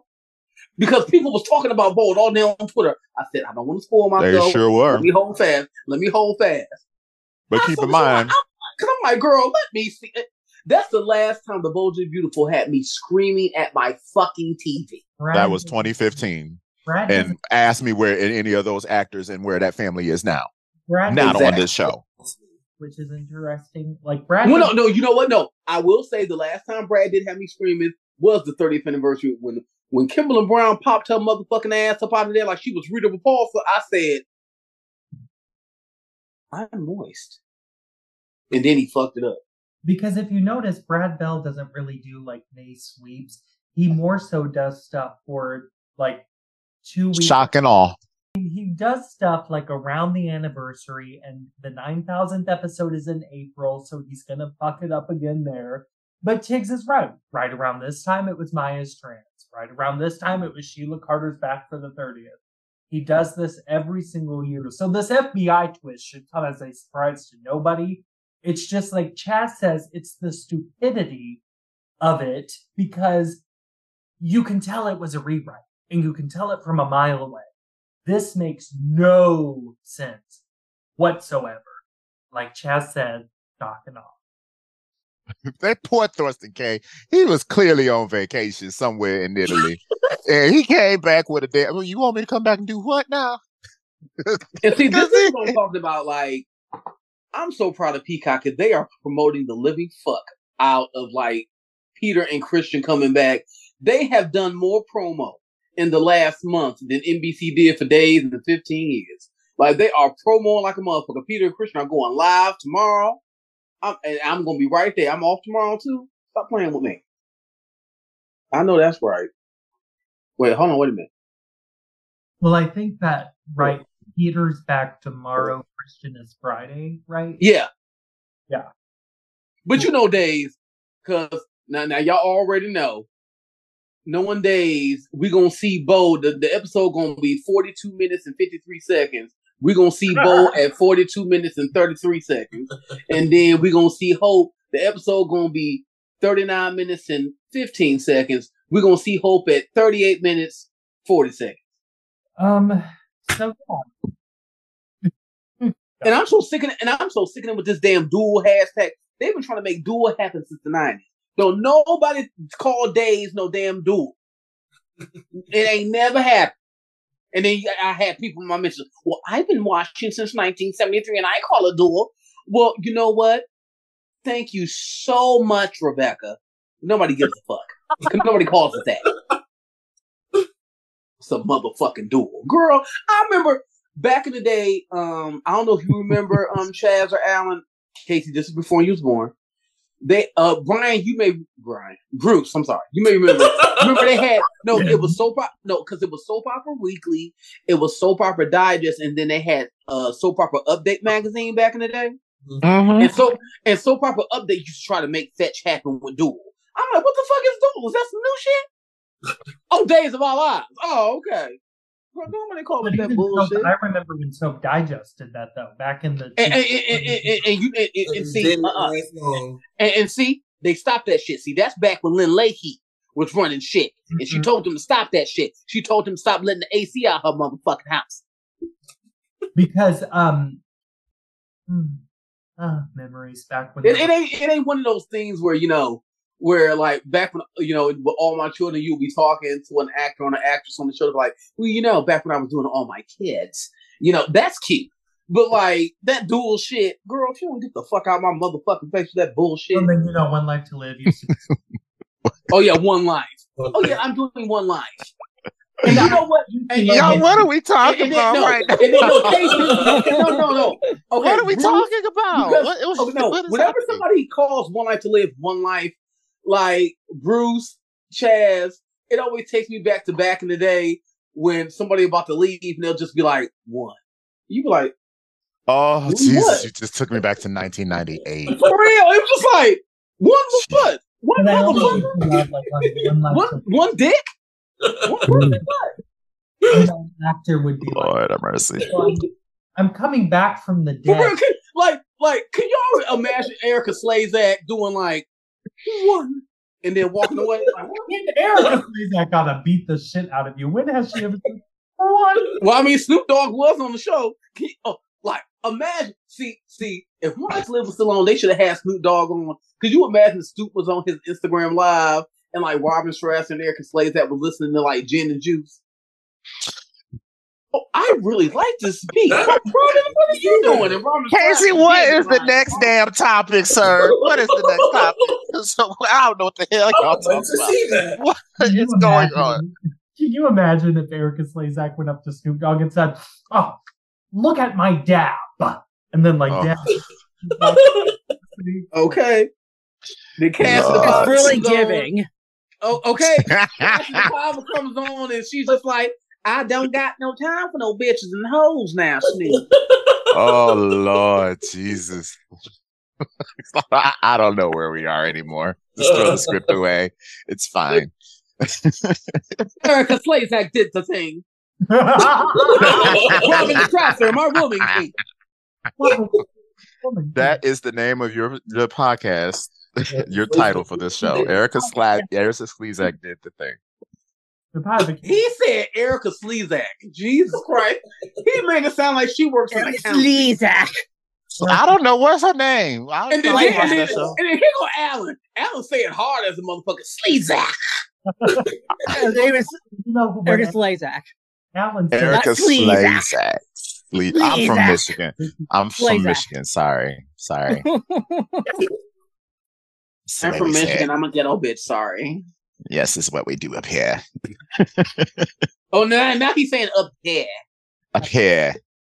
Hey, no, that's actually Boston. I turned into Boston. I was going to say, he sounds like Robert Scott Wilson. Boston. Okay. Boston. Hey, Casey, what's next? Diggs, you know darn good and well, Robert Scott Wilson. That name don't mean anything to Chaz. He's like, oh, well, shit. Well, I don't know shit. Monique, motherfucker. Shit, I don't know shit. Not Monique. Shut up. Not Monique. I love us for real. Keep going, Gabe. Okay. I don't even know what to do. You know what? I'm done with this episode. Let's just give our ads. Okay. Where can they find you on Twitter? I'm not even going to the last topic. Where can they find Me? you? No, Alan. Oh, Alan. You can pull up to my bumper, Alan Serappo. I have to play that song before I go to bed tonight now. I'm sorry. Yes, why? Yes, that's the song. Pull up to my bumper, baby. Y'all know that song? Pull up to my bumper, baby. Hey. That's my jam. Anyway. Okay, that's what came out. I was like in the second, third grade. I ain't had no business pulling up to nobody's bumper, but I was doing it. I didn't know what it meant. I know what it means now, but at the time it was jam. But I had no business singing that song as a little kid. Okay. Listeners, if you don't know what the song is about, it's about someone who wants anal sex. Yes. Yeah. Chaz, I bet you got a I've been pulling up to the same bumper for 5 years. Now, Chaz, I know you've got a long black limousine, Chaz. Yeah. So Chaz is pulling up to a lot of bumpers. No complaints here. Anyways, you're asking me for my Twitter. Okay. Wait, Chaz, how tall is you again? I'm 6'3". What's your shoe? All right. He could throw a bitch into a plate glass window like an episode of my Charm. Lord. Come on, baby. Come You are on, baby. nuts. Look, You can reach me at Chaz_not_Charles on Twitter. He said underscore. He didn't say underscore. He said Underscore. No, that was cute though, Chaz. You can hit me up at Chaz underscore, not Charles. Y'all are funny. Tiggs, what about you? I'm at the Bin Master Part 2. Are there any undersquirrels in your... No, it ain't. So, Bruce, There's nowhere to go at this point. Like, co-host Bruce Van Griffin, my dear, I love you so much. Where can they find you? And please come back and... They can find me at Mr. Van Griffin across all social media, as well as a little shameless promotion. They can find me every Tuesday now, is it, Casey? On Forever and Today. And trying to catch my man. Not catch my man. Trying to catch... Okay, yeah, that show. So, yes, for those who don't know, Bruce Van Griffin plays Detective Bo Reynolds on my show with Candace and Emmy Morgan, Forever and a Day. He does very well. And you can also catch Chaz's role coming soon. I think in May or June. June, July, we don't know. Whenever it'll come up. You gonna have to let me know because I honestly have no idea. Fall, spring, summer. Chaz, we shot that shit like Days of Our Lives 8 months ago. On a day's shooting. We did though. It was before Christmas. I don't know when that's gonna come on. I don't know. Not Chaz and Sheba Sheree. Yeah, joggers for maybe spring, summer, maybe fall, winter. And there will be $98 for some pants. Thanks. Because literally, like the episode that just aired at Forever and a Day, we did that July of last year. Like we tape ahead now. But yes, you can find me on Twitter at KCS Hutch. You can find our show on Twitter at the @chat_podcast. You can find us on Facebook at the Chat Show Podcast. Next month is our Women's History Month show, and we got something special planned for that.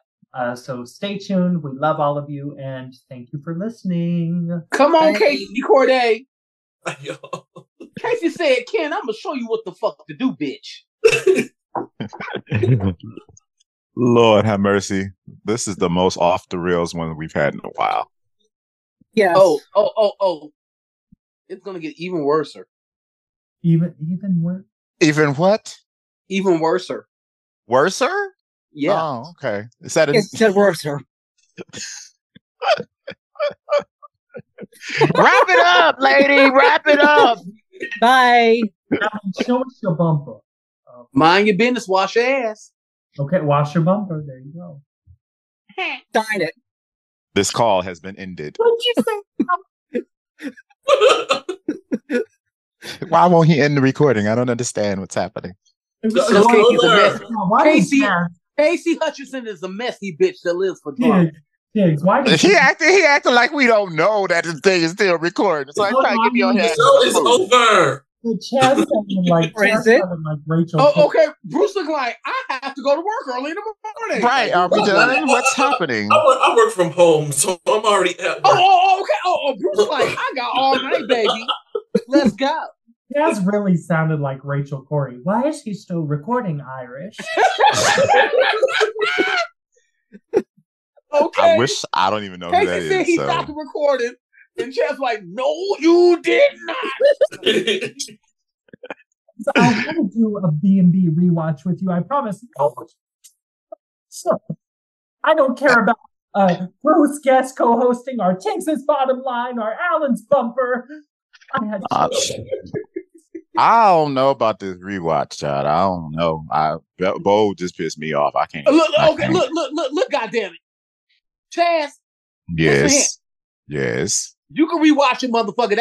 See, the beginning is Bill Bell's the boy. Yeah, you can rewatch that. If we did Yeah, that's true. That's if we true. did, like an episode was 1 week of stuff, that'd be cute. Yeah, I think that'll be cute. I still haven't ended this recording. Good night, y'all. Thank you. Hey, for real this Bye, time. motherfuckers.